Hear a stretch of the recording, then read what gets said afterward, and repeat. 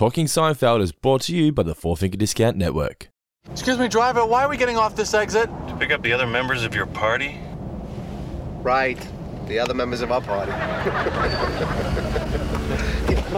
What other members of our party? I didn't even know we were in a party.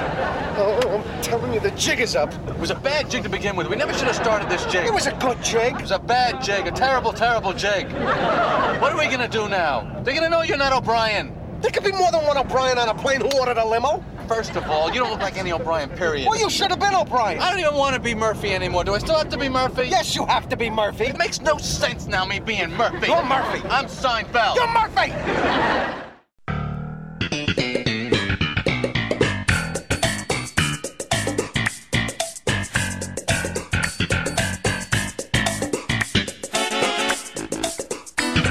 Welcome to Talking Seinfeld, the podcast where we discuss everything we know about the show about nothing. This week, we're here to discuss Nazis. It's the limo. I'm Dando. And I'm O'Brien. Actually, no. No, I'm Guy. Good episode, this one. This was a very fun episode. It was very much in the same sort of categories like the parking garage and the Chinese restaurant, where it's just sort of one scene or one location for the majority of the episode. Not many characters involved. And I just thought this one was just so simple, but so funny. And it really sums up Larry Charles as a writer as well, because he says in the Inside Look, which is like little behind the scenes little clips on the DVDs, that they had the idea that George and Jerry leave the airport, right? Picks him up from the airport. Where can we go from here? And Larry's like, what if the limo was like a neo-Nazi limo? And I was like, okay. Who comes up with that? You know what I mean? Like that kind of idea just comes to his mind, but that just sums up Larry Charles. Very much so. Yeah, it's certain people have certain brains that have a certain chemistry to them, and I don't know if I've sort of told this anecdote in the past, but it's one of my favourites about Saturday Night Live and about the early days of it, and Dan Aykroyd. And the line was, no one could be jealous of Dan Aykroyd because no one could imagine coming up with the shit that he came up with. It's not like, oh, he's doing what I do, only better. It's like, this guy's doing stuff that no one else could even sort of fathom. So, I mean, that reminds me of this and that. It's like, how do you get from, this point A to that point B? You know, you've got to have a certain type of way of thinking to be able to travel in that direction. But God bless him for doing so, because, this is a really good example of, I don't know, I guess a comedy trope or approach that I really dig, which is like a quote-unquote good idea that goes bad, that goes really south really quickly. Yeah, and it's just played so well by all concerned. What's so great about this plan failing is that, George is known for coming up with plans to get out of situations, but who in their right mind could ever think that plan that he came up with was going to escalate to this? But I love how confident he is. And he's so confident that it's easy to sort of get swept along with it. It does feel like all the parts are falling into place when Jerry first gets off the plane and he gives him that information. It's like, O'Brien's not getting in that limo because O'Brien's in Chicago. He's definitely in Chicago. From there you go, well, why not? Come on. That's the thing. But the idea of getting into the limo, it's like, it's a bit cheeky, but we'd all try it. Yeah, and I think they're thinking, and they probably do say, what's the worst that could happen to you? That's my motto for life. When I say, for example, people say, how do you get so-and-so as a guest on your show? I'm like, well, I just ask them. The worst they can say is just no, or just not reply. Yeah. Who cares? I at least ask them. I doubt there are very few jerks out there who would say, how dare you approach me to be on your podcast? Not only am I going to say no, I'm going to tell all my famous friends to say no. It's like, I wish I hadn't asked now. But fortunately, that has not been the case thus far. No, not yet. No, not at all. But as you're saying, this episode was just so unique. It felt very Seinfeld, but also felt very unique as well, didn't it? Like, to have the balls to have an episode based around Nazis? Oh, yeah. I mean, particularly in the early 90s, I think that casting my mind back to that era, I think, and I've said this about The Simpsons and other shows as well of this era. Yeah. I think there was certainly in the 90s there was a frame of mind where it's like, guys, we've solved all the problems. It's cool. The wall's down, we're fine. Yeah, that's essentially where it started. You're right. It's like we knocked down the Berlin Wall. Yay for capitalism. I think we've pretty much put the kibosh on communism, and now they're going to come around to our way of thinking. It felt like, guys, we've got it sussed. 21st century is just going to be so good. And of course. So, sort of making fun of things like Nazis is like, well, we beat these guys. Of course, there are a few dickheads who are, going to be rabble-rousing and all that kind of thing. Meanwhile, there is that sort of seedy underbelly that's, sort of gathering strength and gathering speed and gathering support. But no one took it seriously. It's like, it's just a handful of dickheads. Who cares? I wonder if Jason found it uncomfortable to read those lines out in front of Jerry. I mean, obviously, he wouldn't have felt uncomfortable, but it would have been weird because Jerry's obviously Jewish. That for Jerry to be in this episode like that, I wonder if he was the one that sort of like when Larry said it can be a neo-Nazi. I wonder if Jerry's first thoughts were, I don't know, or whether he would just went, "Fuck this! This is going to be great. Let's do it." I think there's that time thing where it's like, I think enough time has passed since World War II and the Holocaust. It's like, not that you can make fun of it, but you can poking fun at the Nazis. Yeah. Yeah. Well, that's the other part of it. I mean, first of all, you can acknowledge it without it stinging that much. Enough time has gone by. I mean, you can be, of course, respectful and acknowledge it and all that, but at the same time, not mention. You can mention it without people going, and then secondly. Yeah, they're poking fun at neo-Nazis here. I mean, no one's coming out of this thinking, wow, this O'Brien character seems to have, a few good ideas. I mean, just by virtue of him reading the speech. That's the speech reading. I was just like, oh my. Yeah, and I love Jerry's like, you sure you think you want to open with that? Very funny. Yeah, so. What did you think of Ava and Tim? Well, yeah, I mean, it's one of the great things about watching shows from this era, and Seinfeld's a great one for this because so many people pop up, that later become stars. I think it is the one of the 90s, really. It certainly is. Yeah. But, seeing that Tim is Peter Krause from 6 Feet Under and various other things, like The Truman Show, which we covered on The Movie Guys. Yes. And Ava, is it Eva or Ava? I think it might be Ava. Well, he says Ava, yeah. Yeah. It's spelled Eva, but he pronounces it as Ava, yeah. Yeah. Is played by an actress named Suzanne Snyder, who 80s kids like me will remember as one of the chicks from Weird Science. Yes. Do you know Weird Science, a film I've never seen it completely. I've only ever seen bits and pieces of it. Not sure how well it's aged. Okay. I feel like it'd be right up my alley because I was right into like those 80s geek films, but put the way they treat the ladies in that film aside, I'm sure I would enjoy it. Here's the thing. I mean, it's been a long time since I watched it. Yeah. But to the best of my recollection, not that it's a feminist message, but essentially the core message of it is these guys are essentially objectifying women to begin with, and they learn that, hey, women are people too. It's a message you shouldn't really have to learn, but it's good that they in an era where people were still learning that, unfortunately. Very much so, but it goes about that in a way that's a little, guys, really? But there's so much to enjoy it, mainly because it's got my boy Anthony Michael Hall at sort of like primo. I really do. He's in primo geek era. He pulls off some comedic stuff in this. It's just like, oh my God, you're just a master. But it's also got early stuff by Bill Paxton, just giving a fantastic performance as the other guy's shitty brother. It's so good in that regard. But yeah, Weird Science. Oh, that's right, because Suzanne Snyder is in Weird Science and also in this episode as Ava. We brought it full circle, Dando. We know what we're doing here at Four Finger Discount Enterprises. She's not just in Weird Science, by the way. She's also Jerry's girlfriend in the future episode The Pie. She's Poppy's daughter. Oh my gosh. Yes. There you go. It's Seinfeld does that quite a bit, where they get people who have already played somebody to come back and play somebody else. And it's not seen as wrong. It's just like, oh, well, she played in this, she was this, and she was in this. It's like, okay, cool. Yeah. Good to have her around. We know they can do the job. Bring them back. Yep.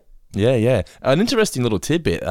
Jason Alexander was saying in the Inside Look that when they were making the show, particularly when they were the year of this episode, he was really close with Michael Richards, really close with Julia, obviously because they've been doing stuff in off television and things like that together, not together in the past, but they've been in the same industry together for a few years. Yeah. But Jerry hadn't been so much. He'd been a stand-up. He said that Jerry didn't really hang out with the crew all that much because he was too busy being a producer or being a writer or, that kind of thing. So they said that Jason was saying he loved doing the one-on-one scenes with Jerry because he didn't really get that much chance to hang out with him just one-on-one all that often at the time. And he feels that his best material was when it was just him and Jerry just alone bantering back and forth. And I tend to agree, but he was saying he particularly loves this episode because it was mostly just he and Jerry just getting to just go back and forth through each other.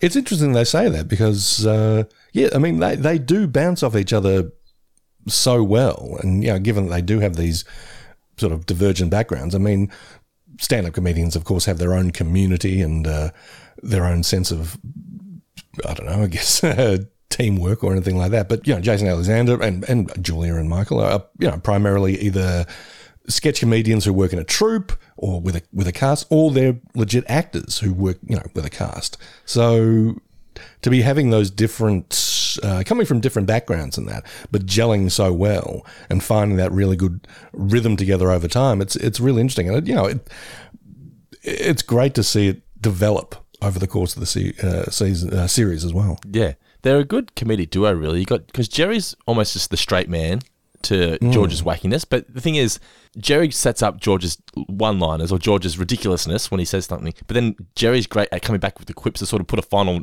note on the scene. How often do you have those scenes where it's Jerry saying, "What do you mean?" And then Jerry says something, George says something absurd, and Jerry just comes back with a one-liner, and then that's the end of the scene. Like they're a great team when it comes to those kind of moments. It's a great dynamic between the two of them. You're right. Yeah, they just they play off each other so well. If you're a fan of everything we do here at Talking Seinfeld, you can support the show on Patreon, where not only will you get early ad-free access to the show, but you also get access to hours of bonus podcasts, access to our exclusive Facebook community, and so much more. So join the family today at patreon.com/fourfingerdiscount. Link is in the description of this podcast. That is a good one, Stu. Yeah. One of my favorites. What were your favourite moments from the episode, Mr. Davis? What did I enjoy? Like I said, I just like that whole hatching of the plan at the airport. The excitement building. Yeah, and we can do this. We can do this. George thinking, yeah, I can pull this off. And he's saying, this is the best thing I've ever done in my life or something. And you would kind of feel that, just getting one over on the man, especially a limo. It's like, who bloody rides in a limo? Come on. Well, they set it up by saying how George has this absolute shitbox of a car that he needs to be getting repaired for years. Yeah. And Jerry's always telling him, you've got to get this car replaced. He's like, I can't afford it, whatever. So they just had this big moment where George's life just feels like it's getting even worse. His car's just shit itself. And all of a sudden now he's in a limo. Yeah, I mean, but I love his way of thinking when he says, if he knew him, he wouldn't have a sign. It's like, everything's falling into place. Yeah. So, yeah. But see, I didn't even think of that. When he said it, I was like, of course. Of course.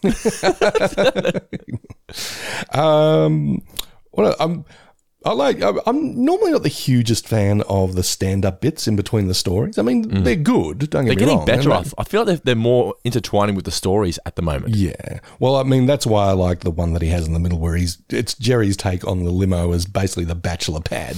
Because... That's right. I haven't ridden in many limos, if any. I mean, I've ridden in the odd town car or something like that, but not really like a stretch or anything like that. Not unless people more patrons jump on board. That is correct. Support the show, guys. If you enjoy the show, support us. Guy can eventually get a limo. Dan and I'll just get a limo once a week and ride around Geelong in it. just a casual hail out the window, just waving at people who are like, who are these assholes? Yeah. But there's something about limos that strikes me as just a tiny bit tacky. Maybe I'm saying that from having not ridden in one, but it is a bit like, hey, it's a car with a bar in it. I always saw these as cars. It wasn't even the bar. When I was a kid, and I used to watch like Home Alone 2 or whatever, and Kevin's in the car, right? I always saw limos as really cool because he didn't have to wear a seatbelt. Oh. I'm like, no seatbelts? Cool. Yeah, but his take on the whole, I'm counting there's got to be at least 10,000 asses on this seat already. Yeah. It did strike me as a very Seinfeld kind of way of looking at things. Just a little, I just got a huge laugh out of this exchange where she's a Nazi, George, a Nazi. Yeah, kind of a cute Nazi. Yeah, the fact that they were able to get George to sort of consider dating a Nazi with a Jewish person on screen and still somehow make it funny. Oh, and I got a big kick out of Julia Louis-Dreyfus's Kramer impersonation. When he's it's so great, isn't it? Mocking his theory. Maybe he's in on it. But the fact that Kramer, Markovich plays that perfectly because Kramer's like, you're right. It could be. Like he doesn't realise he's been having the piss taken out of him. Oh, man, so fun. It's one of my favourite moments is just Kramer. The way his mind works. And Esco's like, he's O'Brien. Think about it, Elaine. It's been there in front of our eyes. He's too neat. I love that he's not a Nazi. He's just neat. Yeah. But one of the best things, and it's a nice sort of, I won't say it's a dig at Larry David, but it's kind of a nice little tiny sledge. It's like, Kramer's talking about George, and he says, "There's no real person can act the way he does." Yeah. Because you can tell in the writers' room that we've had a big laugh of that one, don't you reckon? Oh, absolutely, they would have. Yeah, so that's stuff that I really got a kick out of this episode, Dando. And how about you? Oh, we've pretty much covered all of mine. Just the Kramer bit, and then at the start, I thought it was great stuff. Good news, everyone! Yes, everyone's favourite podcast from the year 3000 has returned. It's Tales of Futurama, available exclusively for Four Finger Discount patrons. Starting all the way back at Space Pilot 3000, we're reviewing every episode of Futurama as we sink back a cool, refreshing can of delicious Slurm. So be sure to sign up today, or else Bender might tell you to Bite my shiny metal ass. Tales of Futurama, available now at patreon.com/fourfingerdiscount. This message proudly brought to you by the Hypnotoad. Could you spell that, please? No. Next question. All right, it is time for some trivia, Mr. Davis. But before then, we need to read out the names of our beloved patrons, starting with our $100 patron, Mr. Elliot J. O'Neill from the Simpsons Index podcast. If you are a fan of The Simpsons, and as we say, if you grew up in the 90s, of course you are. If you're a fan of Four Finger Discount, guarantee you like The Simpsons. Check out the Simpsons Index podcast, co-hosted by our man Elliot J. O'Neill. He is our $100 supporter for the last couple of months, and we do love it so much. Thank you so much for your support, mate. It is much, much appreciated. So check it out, the Simpsons Index podcast. Also, our man Andrew Zer, our $50 patron of the month. Thank you so much, Andrew, for your ongoing support. You're an absolute champion as well. And the following people are $20 patrons. So if you want to get your name read out on every single podcast here on the Four Finger Discount Network that we do here, whether it's this show, South Park show, Simpsons, Friends, they're all there every single week. Just $5 a week, that's all it's going to cost you to get your name read out on all those podcasts. Just $5 a week. Starting with our man Jordan Moleman Ritchie, Christopher Darby, Jonathan Rossi, Zach Pruitt, Timothy Burleson, George McMenemy, Stephen Roberts, Sean Devey, Pete Anderson, Plain Old Matt, Andrew Davis, Ryan Dunlap, Jared Howard, Kevin Dental Plan Flood, Joel Yolande, Katie G, Daniel Kotnick, Shannon Hofer, Reese Roberts, Bella Winterbank, Tom Pickering, Mark Boston Burgess, Groundskipper Noah, Declan Phoenix, Jack McFadden, Heath Appleby, Preston Murray, and Adric McLeod. Thank you so much, guys, for continuing to be $20 patrons of us here at Four Finger Discount. Your support does mean the world. Also, shout outs to the latest members of the Four Finger Discount family, starting with our man Andy Kozlowski, Mitchell Glass, Wesley Mead, Tellison Comics, Benjamin Halford, and Benny. Thank you so much, guys, for joining the Four Finger Discount family on Patreon. Absolute champions, aren't they, Mr. Davis?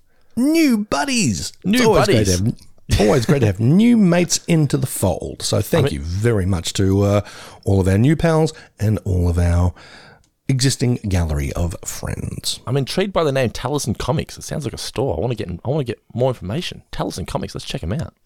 Get in touch, Tellison. Tell us a bit more about yourself. We'd like to get to know you. Yes, indeed. Remember, guys, if you want to support the show, you know the deal. Links in the description of this podcast. You can sign up for as little as $1 single $1 If all you guys listening right now sign up for $1, we'll be in the money. But that's nice for us. That's good for us. But even more importantly, it could be good for you too, because, when thinking less about, how am I going to afford to feed my cat this month, or some shit like that. These are problems that plague me. But, we can worry less about that and more about, hey, Dando, how can we make even better content for our wide array of pals out there around the world who listen to the Four Finger Discount Network? And Dando, being the smart cat that he is, would say, how about this, and this? And I'd say, wow, let's do it. All right, let's kick off now with some trivia. My first question for you, Mr. Davis, is how much would each child, if 50 people were in a limo, how much would they have to pay to rent the limo? 50 prom kids. It would cost them $1.75 a piece. Correct. Let's look at the inflation of that, actually. $1.75 US, 1.75 USD. So now it would cost them $3.70 in 2023. Oh. So each child would have to pay $3.70 US. That's not that bad a markup. About $5 Australian. Yeah, that's pretty good. If you can fit 50 kids in the back of a limo, I don't think it'd be that comfy a ride. All right, what's the first question? Dando, if I wanted to find the clock at the airport, where would I look? Is it near the escalator? It is by the escalators. By the escalator. I had my notes, by the way, that guy looked like either Oscar the Grouch or Sam the Eagle from the Muppets. Sam the Eagle. I'm leaning more towards. But a combo of the two, you're correct. It's right over there. That guy. It's one of the great things that Seinfeld does occasionally is just give a very bit player a bit to work with, or they're very genius in casting people who can make something out of nothing. I mean, interesting faces. Yeah, the right over there guy I thought was really good, and it led into a line that's been used a lot, but we'll talk about that when we talk about the episode. All right, my next question is, what type of gun does Ava grab? Oh, it's a nice Luger. Mm-hmm. The pistol of choice of Nazis, apparently. Is it really? I did not know that. Okay. What is the name of the news reporter reporting on the story? Oh, I had that in my notes.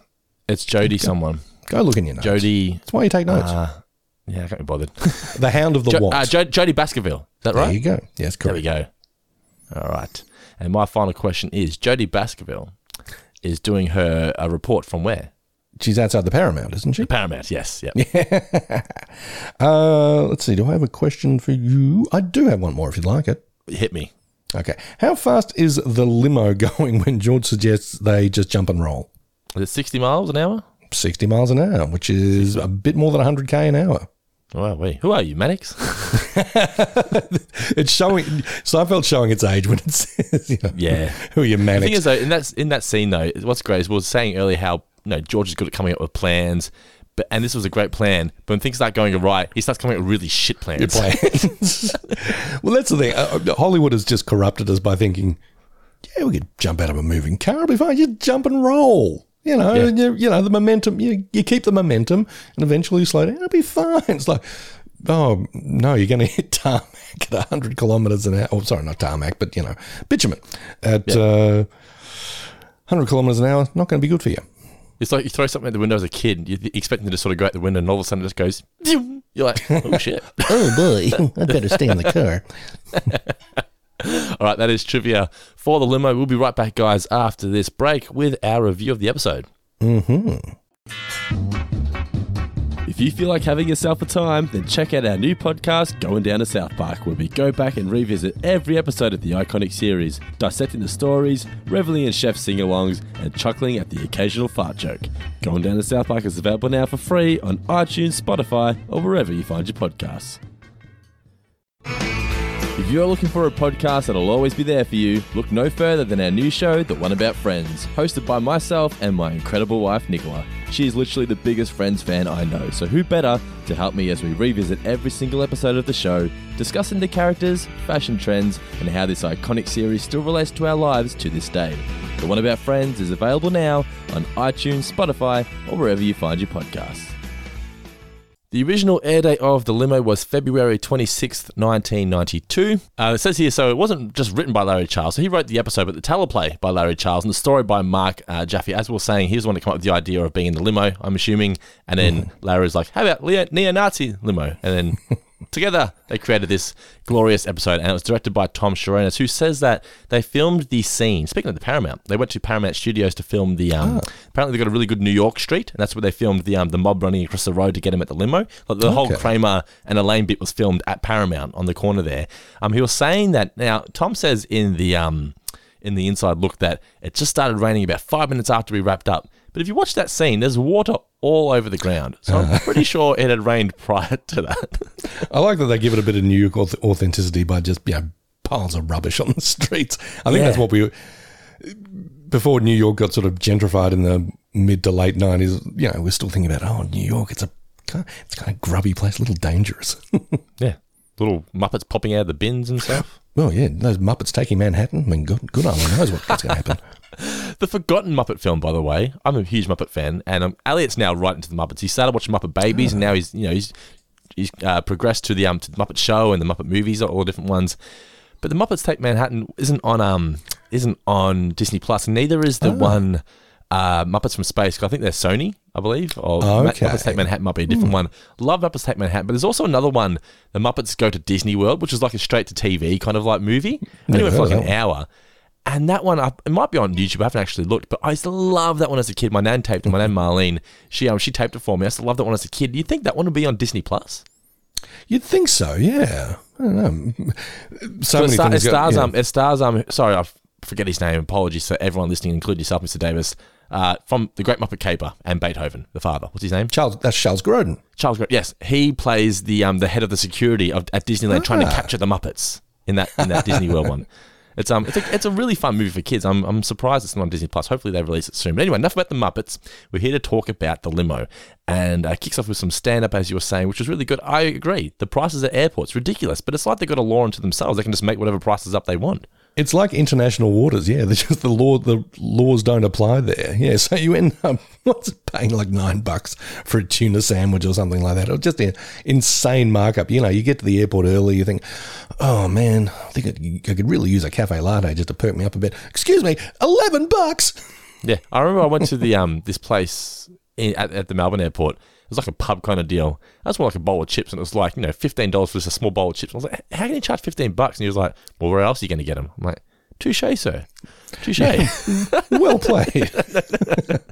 Yeah, when the lovely Louise and family and I went to Bali recently, we were having a slight bit of breakfast, at one of the places in the airport before we took off. Showing a bit of largesse, I was like, I'll pick this one up. So I'm getting breakfast for 3 kids, Louise and myself. Big mistake. Thank God we're going to Bali where everything else is cheap. Yes. The episode kicks off with George looking for departures at the airport. Now that I've been to the airport enough times, I know where it is. I sort of go straight there. But the first couple of times, I always forget, which platform it's on. I'm just like, where am I? The first time I went to England, first time I ever got on a plane was going to England to meet Nicola's family. Nicola didn't even know I was coming that day. So I couldn't ask her for advice or anything. My mum had never really been on a plane either. I was so scared. I didn't know what I was looking for. But just George in this moment was just like me. I'm like, where do I go? Departures? What screen? Where do I put my bags? What do I do? I remember just walking up to someone saying, it's my first time flying. They're like, come here. We'll help you. We'll hold your hand. Yeah. Because I think there are procedures in place. It would be very, very difficult for you to get on the wrong plane. Yeah. I wasn't scared. I was just scared of missing it. I remember I got there I got there so early. I was like, I am not going to miss this plane. And I have to sit there for 2 hours at the gate waiting. But I'm like, I would rather be here waiting. At the same time, you probably go, ooh, I can't wait to get on the plane. As we get the guy here was discussing, looks at look at his watch. And I was like, yeah, it's just Sam the Eagle. It literally, even his voice, it was very much Sam the Eagle. And as a kid, I hated Sam the Eagle. I thought he was just mean all the time. I watch it now and I'm like, I get him. I understand him now. His hatred of people, I get it. He's a bit like Morbo.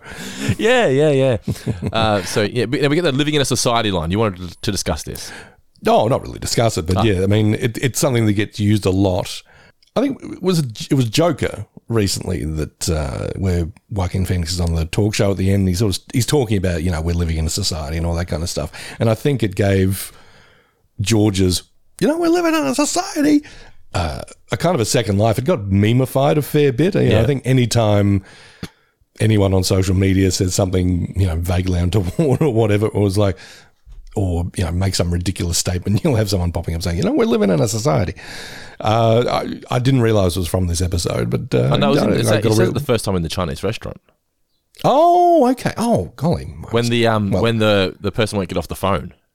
I love it. It's one of George's tenets. Like something that he lives by. It's like, why is life so unfair? We're living in a society. We should all be helping one another. And of course, George is the first person to fuck someone over. He fucks someone over by not showing he's giving them the time. Although I suppose he didn't really have the time, though, did he? Because I suppose he was helping because he didn't have the time, did he? Well, it's like he clearly doesn't have a watch on or anything like that. Yeah, so he was actually... See, I took that first of all when I was watching it and then he went and did what the guy was doing to him, but really he was helping because he didn't have the watch. I will say though, right, and, get your daggers ready, listeners. I've never been huge on the we're living in a society line. To me, it's always felt like them trying to come up with a catchphrase for George, and Seinfeld has a lot of catchphrases that just sort of people clinged onto naturally and organically. The repeating of the "we're living in a society" just seems like I don't know. I've just never found it all that funny, and it just seemed to me like it was just something they wanted to take on, which I don't know whether it did. I can't remember. I wasn't old enough, but did it really pick up steam? I don't think it really did at the time. Maybe for a little bit there, but it certainly didn't have the repeat appeal of something like, yada, yada, yada, or No Soup for You, or whatever. But I don't know, maybe society has started to crumble a bit more. People are keying into it going, I actually do feel like that. We're living in society here, people. Jerry then arrives and explains how his car's broken down, so he's got no way of getting home. If I was Jerry, I'd be like, for fuck's sake, mate. Yeah. I picked the wrong guy to pick me up from the airport.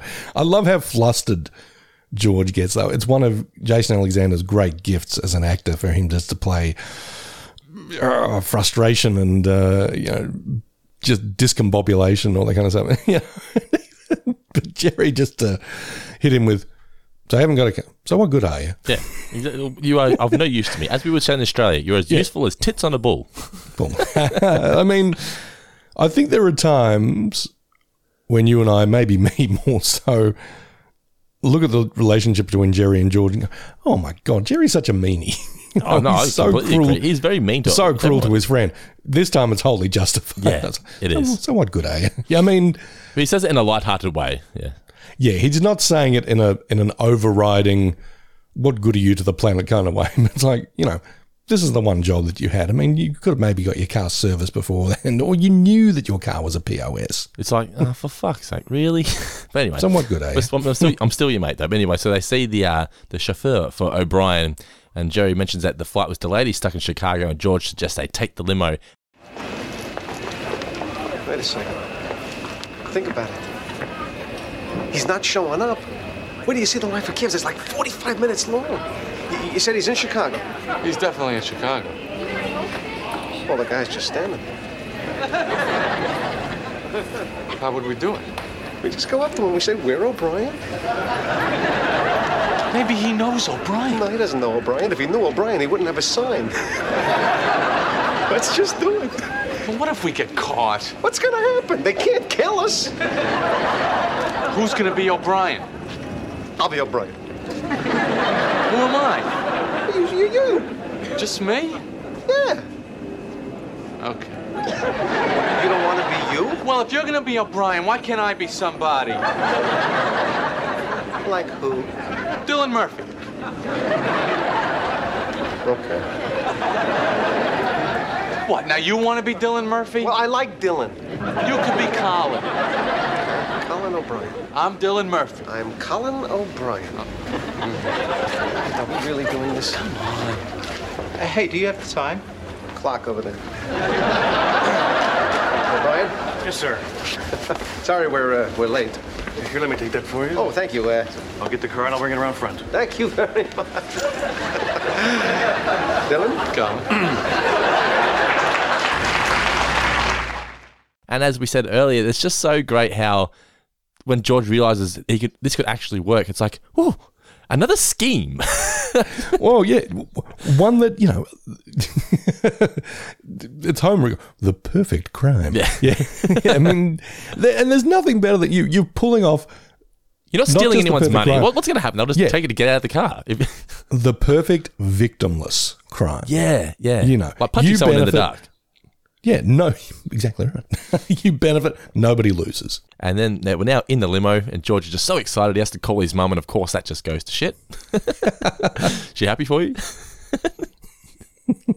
But it's very much just like, it's just, we haven't seen George's mother yet, I don't believe. Have we seen his mother yet in the show? I don't think we have. We haven't seen Frank yet, have we? No. But so, because we have seen her, you can now hear her voice yelling back at him, can't you? Yeah, even though we haven't seen the much actress yet. But then wondering whether the driver can hear him. Hey, driver. What do you say we stop off, pick up your sister, have a little fun back here? That's just like, that just felt like such a real moment. I just felt like that's what two blokes would come up with.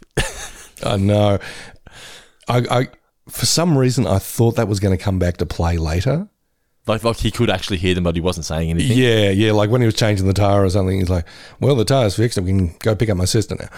All right. But no, I think there was already enough happening in the back of the limo for it would have just been one egg too much for this particular pudding. Probably. Yeah. But you're right though. It does show off the sort of These guys are pretty high on themselves. George particularly, they're pretty high on themselves at the moment. So yeah, George is feeling he's gone from confident to cocky, which of course is just, never goes well. It's the start of the downfall. It's like the subway. Yeah. I did love though Jerry in that moment chuckles, and it looks almost like he was just laughing. You couldn't keep it in. It was just the way he delivered, the way Jason delivered it was just so funny. But he's got 4 passes to Madison Square Garden, and I think it's for the Chicago versus the Knicks. And fuck, man, seeing Jordan at MSG, that would have been epic. Yeah. I can understand their excitement. We're going to the next game, Michael Jordan. Speaking of Jordan, I saw that Netflix are now going to be doing a second documentary on Jordan. Like, we're going to capitalize on that bad boy and do the one when he's with the Wizards. Oh, well, I'm going to take that personally. Absolutely. You see, I see things as they are, and I say no. You see things as they are not, and you see things. Do you see things as they are? What do you say when you see things? Now, the actual phrase is, some people see the world as it is and say why. I see the world as it should be and ask why not. Okay. I think that's it. Yeah, I forgot who actually came up with that. I'm pretty sure someone's going to say, I think that was JFK. I don't think it was.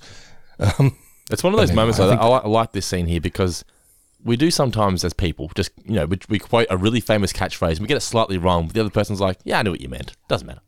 Yeah. I think you meant this, but, I knew what you were going for there.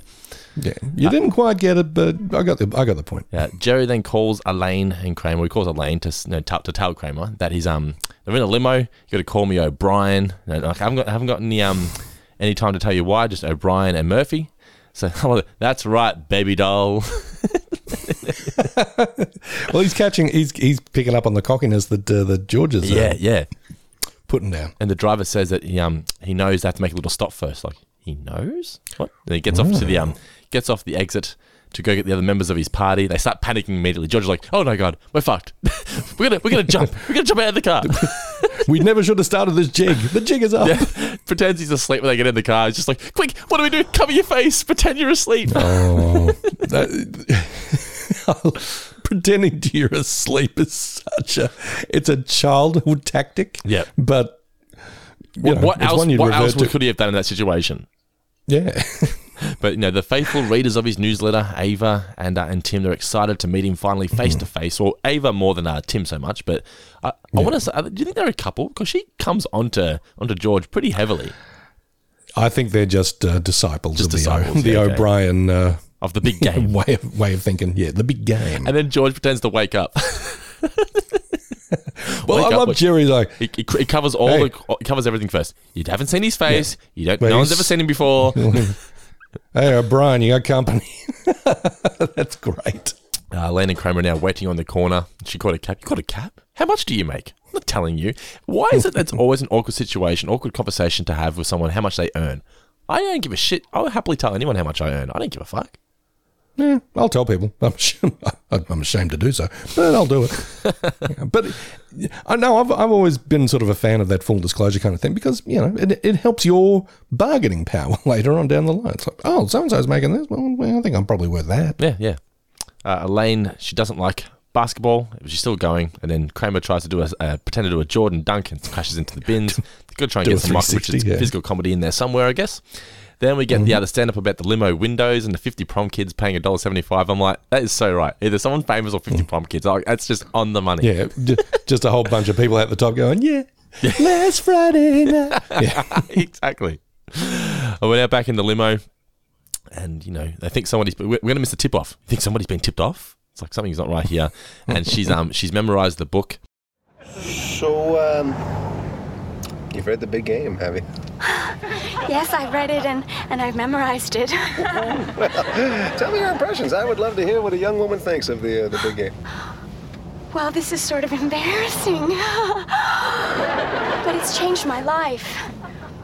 The way you analyze the game, the way you identify the major players. Oh, it left me breathless.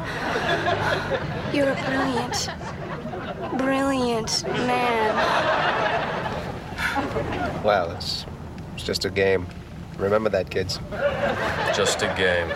He's so humble. Don't forget what you wrote in the epilogue.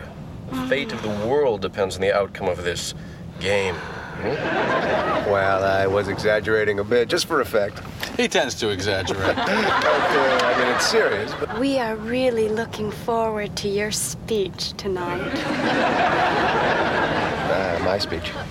Yes, your secretary faxed me the copy. Would you like to look it over?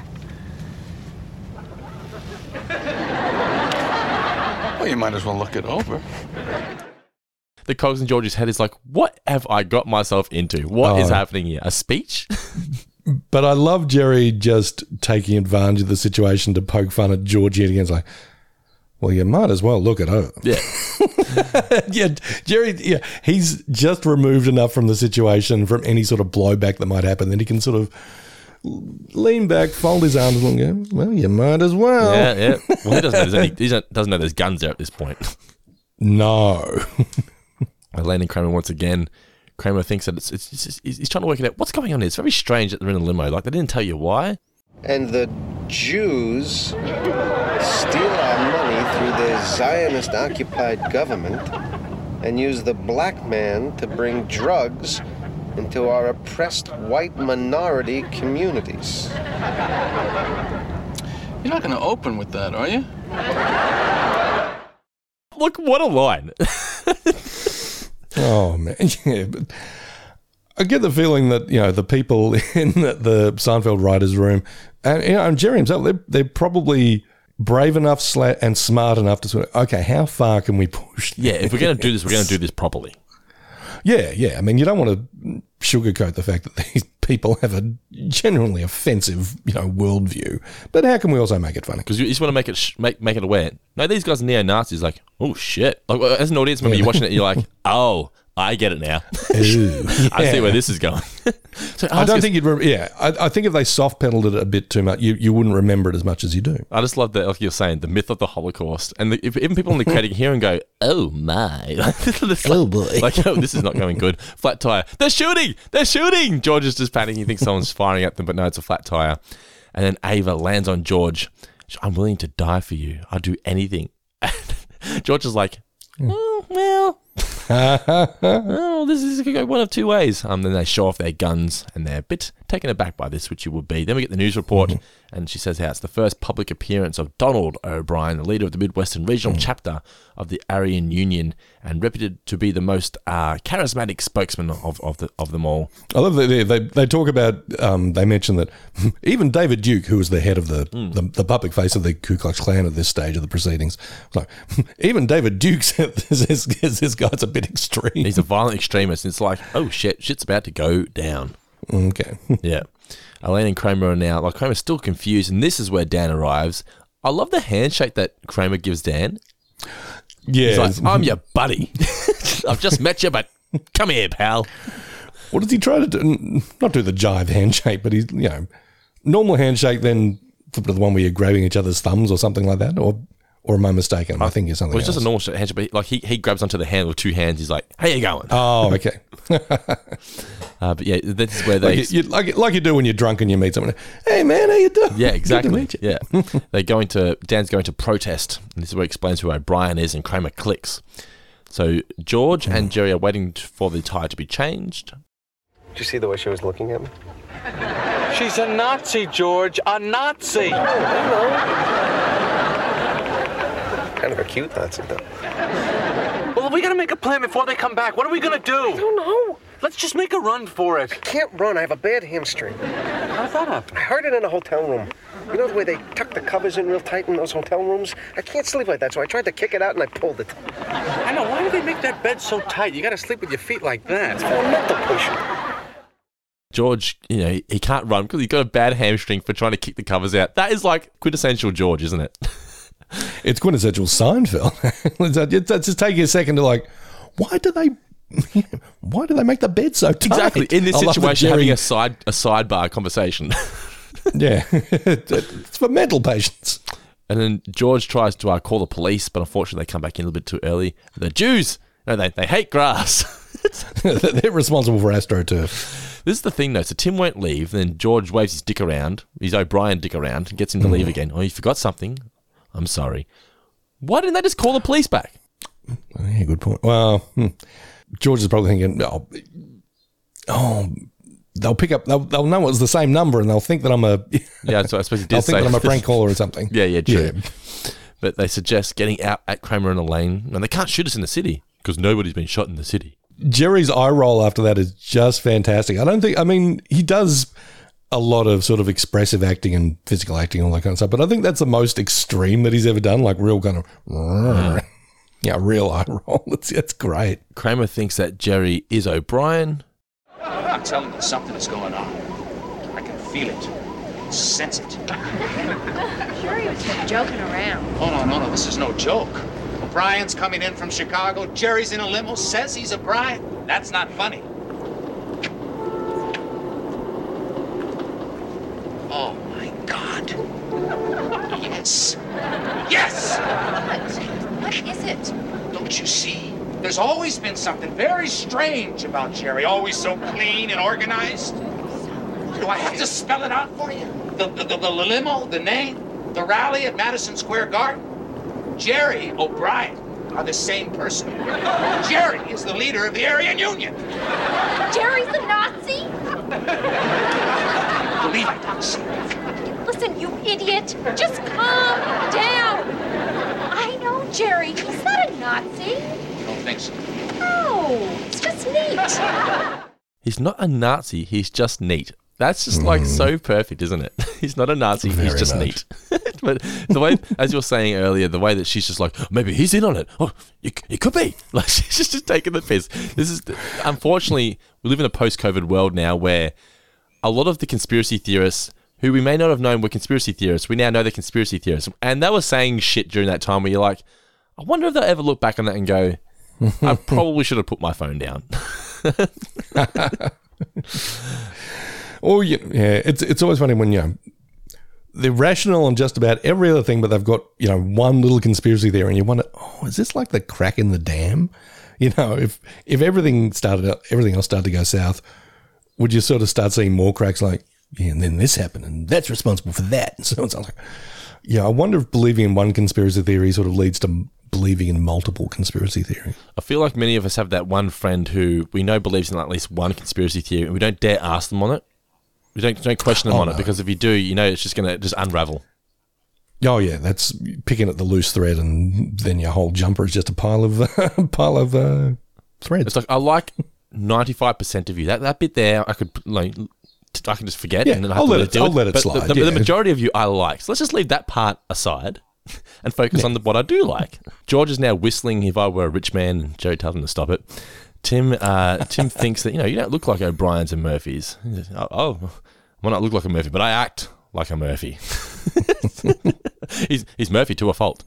And he says he's from Ireland, but he's got, unfortunately, a Scottish accent because they're on the border. I love the cereal famine story. Just straight away, just comes up with a story of why they came to America. He thinks Kramer thinks that they're CIA. George's CIA. Jerry's too normal to be a comedian, and George's whole personality, it's a disguise. No one could be like that. And this is where we get the Elaine patronizing him, because it's just Kramer here. The majority of Kramer we like, and then you focus on the conspiracy theories. But Kramer as a character, he's very open-minded. You can tell he could be the kind of person who would be very sucked into that kind of thing. Well, yeah. I mean, I don't think this is a theory that he's going to carry to his grave. I think he's just trying to make sense of a situation that seems nonsensical. So he's like, well, sometimes you got to pick the most sensible, explanation. And in this case, it's that, they're either neo-Nazi or CIA or whatever. He's just gone completely off the rails. But like I said, I just love Julia's, sort of imitation of Michael Richards plays Kramer. I thought that was great. They arrive to pick them up and they think they're safe, but unfortunately the crowd overhears Kramer saying O'Brien. They think it's O'Brien, so they all get into the limo to get safe. Kramer gets the names confused immediately. It's always Kramer that just starts the schemes to unravel. It happened in the Boyfriend, remember, where he answered the phone and things like that. So he passes the phone to Ava and she says it's O'Brien. And if you're in George or Joe's position right now, you'd be like, oh no. Oh man. Cut to Ava and Tim pointing the guns at them. They all come clean at the same time. Like, it's not us, we're sorry. We're so sorry. We wouldn't want to upset a Nazi. We wouldn't want to do it. Meanwhile, the crowd's jumping all over the limo thinking that they are the Nazis, and it's just it's all going to shit. I was trying to hear what the various actors were saying when they're having the guns pointed at them. I just love Julia saying, I would never make a Nazi unhappy. Yeah, I would never. They see Dan at the window. He's confused. And then George is then on the news pleading, I am not O'Brien. I'm not O'Brien. Meanwhile, it says O'Brien. And that wraps it up. Yes. Oh, well, with a little bit of a comedy at the end, but... I do like the stand-up at the end with the two versions of the hail. The casual. Casual hail. Workplace hail. But yeah, I mean, but a bit of an abrupt ending. Yeah, I thought at the episode, it's like they wrote themselves into a hole. They're like, how do we get out of into this? A corner, yeah. Yeah. It's like, there's no way of getting out, which normally Seinfeld doesn't feel like that. But at the end, I just went, oh, that's the end. Okay. Because I wasn't giving a track at the time. But when it got to I was wanting to think, how is this all going to work out for them? And it doesn't work out. No. I mean, it'd be interesting to see how this situation actually resolved itself. Yeah. Anyway. But I mean, it's kind of a memorable closer, though. Just George on camera on the 6 o'clock news or whatever it is. Yeah. Just identified as Donald O'Brien, Nazi leader or whatever. Thank God this was, pre-internet. So overall, I remember when I first, was a big fan of Seinfeld, watching the show through, I wasn't huge on this episode. Revisiting it now, I don't know whether it's just age or experience, but I'm watching it now, I'm just like, this is so fucking fun. It's just the idea of being in a situation, the first half of it anyway, being in a situation where you're pulling something off where it's a bit cheeky, you're not really breaking any laws, you don't want to get caught, but it's like the thrill of being caught. It's like, oh my God, how far can we push this? When can we pick up our friends? We can go to the basketball. It's going to be great. But then it obviously all unravels. But yeah, the limo, a very enjoyable episode. Yeah, look, I was very, very happy to revisit this one. It was one that I was looking forward to, and it lived up to its reputation in my mind. Because the mail never stops. It just keeps coming and coming and coming. There's never a let-up. It's relentless. All right, some mailbag questions here, starting with our man Pat Wright. He says, what's the least important thing you would pay to be in a limo for? The least important thing. It's funny, when I was a teenager, the area I grew up in, I grew up in a suburb called Corio. For our listeners, it's sort of like the riffraff area. And the Corio boys, whenever we used to go to a concert, I would always go on the train, but they would always hire a limo to go to the concert. And I always just saw it as so fucking lame, but they thought that was so cool, rocking up the festival hall, getting out of a limo, like they thought they were fucking rock stars. Yeah. I'm like, you just look like dickheads. Having said that, look, I don't think I'd go anywhere in Geelong in a limo. I think if I was going to be hiring a limo, I'd probably want to make the trip to Melbourne. Oh, now, but if you're like in high school or whatever, to your deb or whatever it is, your deb ball and that kind of thing, you might do it in high school. We did it in high school.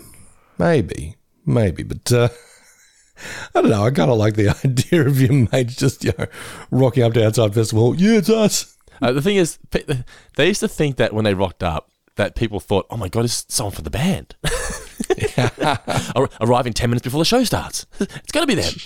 But what's the least important thing that I would actually do it for? It has to be. You're going to make it worth it, don't you? You really do. I mean, what, you're not going to hire a limo to go down the supermarket. It's like, oh, shit, we're out of rice bubbles. Next question from Jack McFadden. Would you date a Nazi if she was cute enough? Firstly, no. Secondly, how cute are we talking? I got to think about it. No, of course not. Look, yeah.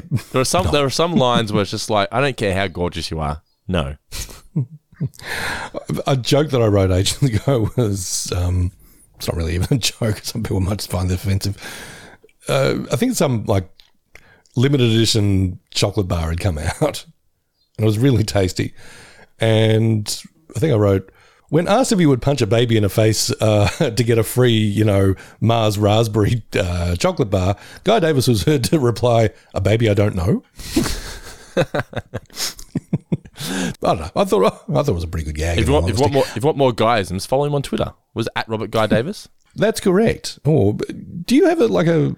I just use 4-figure discounts now as my personal one. Yeah. @4fingerpod. If you're not following us yet, guys. If you're listening to this and you're not following us on Twitter, you can follow us on the Seinfeld podcast, obviously on Twitter @TalkingSeinfeld, or you can follow the 4-figure discount, which more regularly gets stuff posted up @4fingerpod.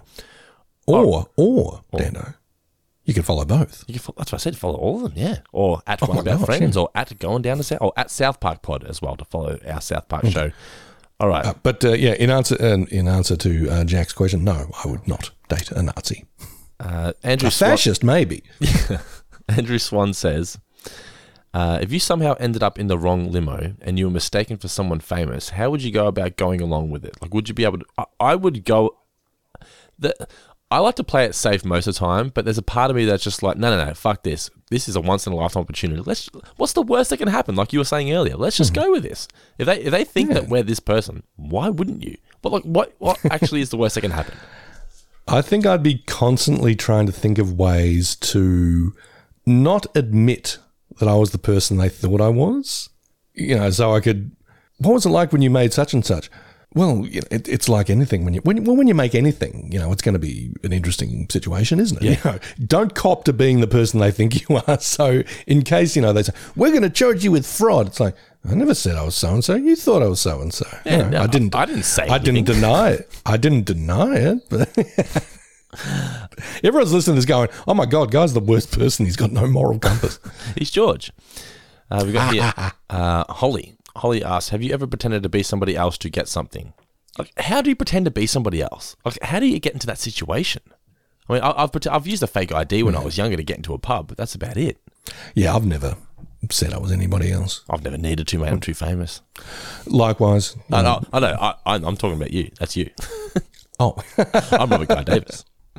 I've also posted on our Twitter page at Talking Seinfeld to see whether anyone's asked a question on there. All right, so this one's from Boston Kennedy. Boston Kennedy says, do you guys ever come across these articles offended from Seinfeld and Friends and always can't help but read them? Always very amusing.